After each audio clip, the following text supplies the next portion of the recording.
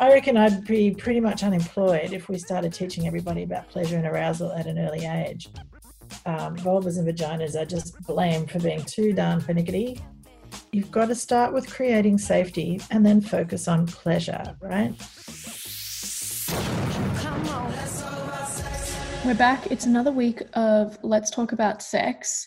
And a fortnight ago now, Tanya enlightened me and hopefully you, and maybe if this is something you're dealing with on a regular basis, provide you some reassurance that there is a light at the end of the tunnel. We are talking about vaginismus. Let's give a quick recap, Tanya. If you weren't listening last week, what the heck is it? Yeah, I think the more that we can tell people what this is and get people talking about it, the better, because it's becoming quite prevalent in our world. So vaginismus is a sexual condition that makes penetration difficult or impossible for folk with vaginas, right? It's a psychological condition, and it's usually linked to fear of pain during penetration. It's actually listed in the DSM-5, which is the Bible of psychiatric illnesses. But just because it's a head diagnosis tool, the pain is very real, and it often gets undiagnosed for long periods of time because it's associated with sex and shame and stigmatization, and people find it so difficult to talk about. People can be suffering for a long time unnecessarily, hence the conversations we had last time and today. Now, we promised a fortnight ago, after kind of going into a little bit more detail of the making, I guess, of what vaginismus is and what happens, we were going to start unpacking ways of treatment. Before we get into that, Tanya, do you think that there's an element of people with vaginas being socialized to feel, whether it be shame or some kind of odd beliefs and things that are not necessarily correct about their bodies that would make them predisposed to something like this? Yes, that's a resounding yes, I do. I think in general, societally, we're told that women don't want sex and that men want it and are owed it, right? So there's this pressure from a very young age for some people to have sex, and for some people, they're not supposed to feel like it. So I meet lots of women who say, when I was a teenager, I was really horny, but I felt ashamed because I didn't think that I was supposed to be. I thought that was the domain of the people with penises and those of us with vulvas. We were just supposed to be demure and retiring, and they didn't account for these raging hormones that they had, right? So there's confusion often, like shame at their body, like, why am I feeling like this? I shouldn't tell anyone, I'm abnormal. And then there's really very little knowledge or teaching about the anatomy of arousal and pleasure. When we're getting our sex ed at school, it seems to be all about penetration, and there's very, very little understanding of vulvas and vaginas and how they work, and absolutely no sex ed around pleasure in the school system, only reproduction. Right? So that's a huge piece that's missing. I reckon I'd be pretty much unemployed if we started teaching everybody about pleasure and arousal at an early age, because those things cause lots and lots of problems later in life. And when we get shame of the body, it makes it much harder to seek understanding around it, or to advocate for our body, or to say stop or slow down when things aren't feeling very good. Instead, what you get is a society where vulvas and vaginas are just blamed for being too darn pernickety, and they take too long to arouse or too long to have orgasms, and it's apparently all of our fault. Would you say, Tanya, that people who experience this kind of pain and like pain during arousal, pain during sex, are able just to tolerate it or ignore it? Why would you say that is, if it is so? Yes, I think a lot of folk don't know what's happening to them, and a lot of folk tolerate pain because it's really hard to talk about sex. So imagine it's hard enough to talk about the fun kind of sex that people are enjoying. Imagine if you're having a problem. So people feel like they may be unable to advocate for themselves. I meet a lot of young women who are very afraid they're going to lose their lover, or that their peers will laugh at them if there are any problems with sex. And also there's a lot of pressure in relationships. It depends who's got the power as to how well sexual pain is going to be received. because often people who come and see me, they have a partner who gets angry or who sulks, who feels entitled to have penetrative sex, is unaware that there can even be problems of this nature, and ignorant. And so that can lead to situations where they feel pressured or afraid or broken, or, you know, they're just tolerating and putting up with stuff. And I would like to take a bit of time to talk about the partners here, because often they are just as anxious as the person who's suffering from vaginismus. And folks with penises can develop problems like premature ejaculation or erectile dysfunction because they become distressed about their partner's pain. Right. So I think when we're encountering partners who are sometimes angry or blaming, it's because they don't understand, you know, and they're often afraid. You know, I meet a lot of people who have vaginismus who've waited for sex until they get married. So you can imagine going on your honeymoon and thinking, hooray, we're going to have this awesome time. Everybody's told us that sex is great. And then your partner has a problem that penetration isn't possible, right? So what do you do about that? It's really not easy to talk about and really frustrating. And it depends on how you deal with that as a human, as to how well that's going to go with the two of you as a couple.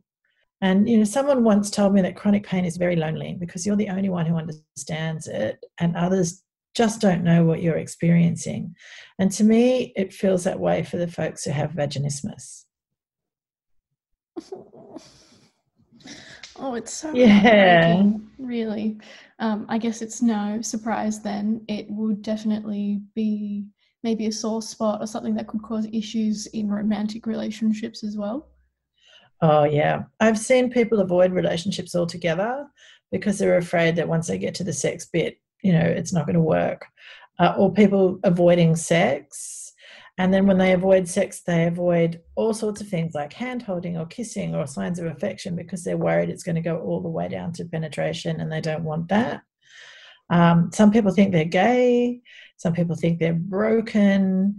It's really, really sad when you don't have the information. And that's why I think conversations like the one we're having today are so important. I'd like to give a shout out to the folk who texted in after our last episode as well and say thank you so much.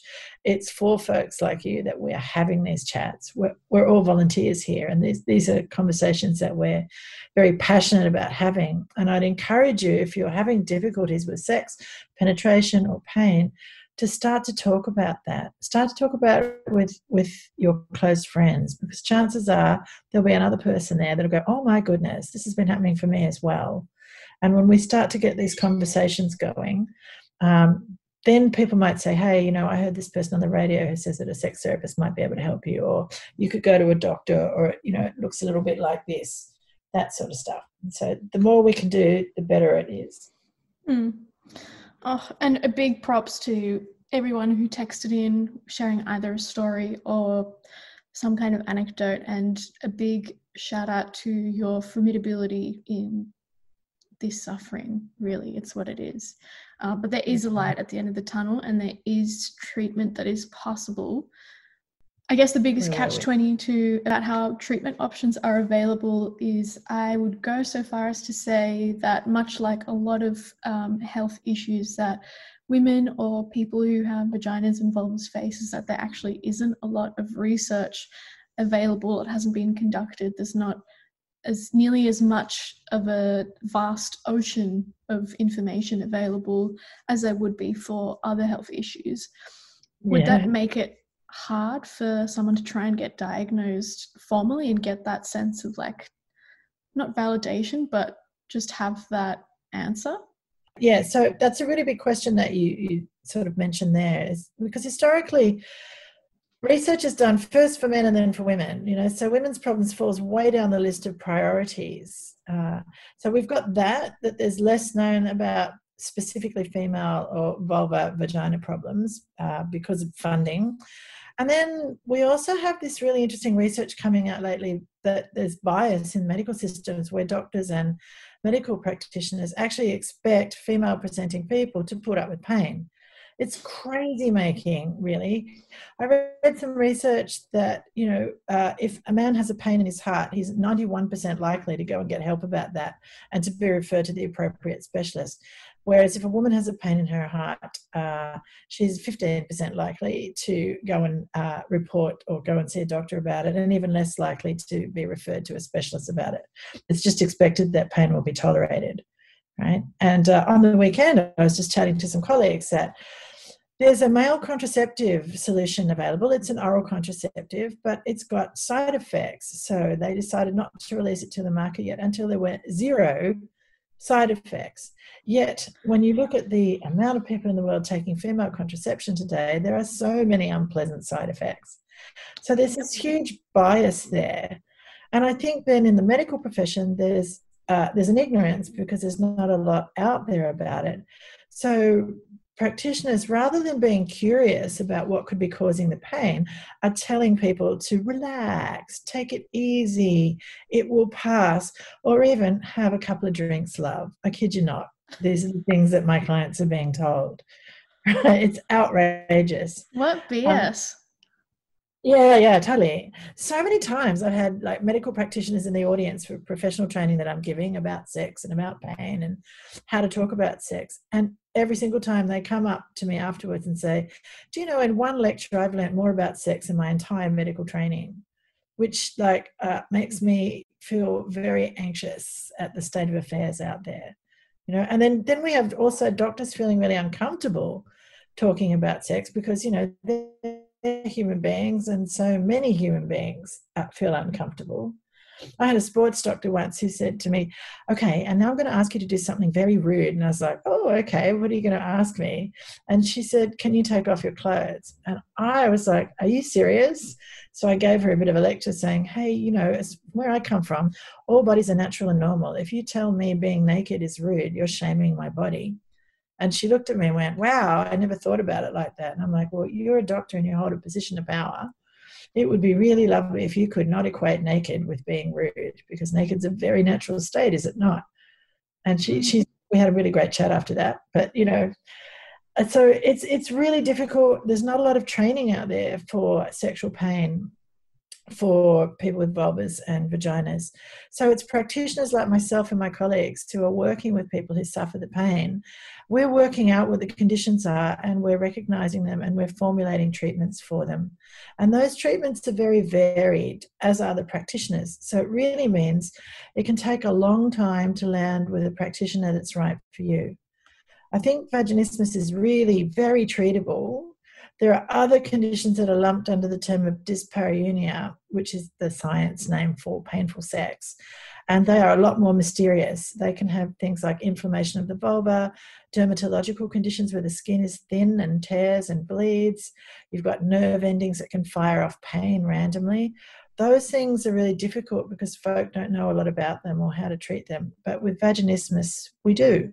So there's a very good chance that you can sort this problem out. Well, there you go. If there's one thing we'd hope you take away from today, it's that this is very treatable. Again, there are people out there who can help. We're going to put a whole list of resources up on the program page.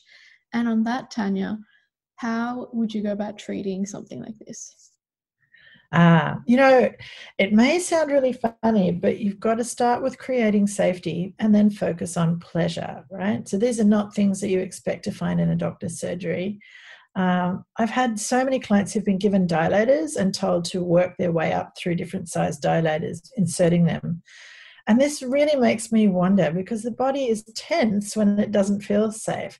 So how on earth would shoving a foreign object inside an already tense body create safety, give you pleasure, or help the situation in any way, shape, or form? Right? We need to teach folks about their body, their anatomy, how arousal works, and how to learn about pleasure. That's the way to create safety. So when I'm working with people, I help them understand, why is your body saying no, to penetration? We could explore psychological reasons. There may be past trauma. Your body might be holding on to unpleasant experiences. It's not all sexual experiences are fun and fine and groovy. Some of them are like, let's try this. Oh, I don't like that.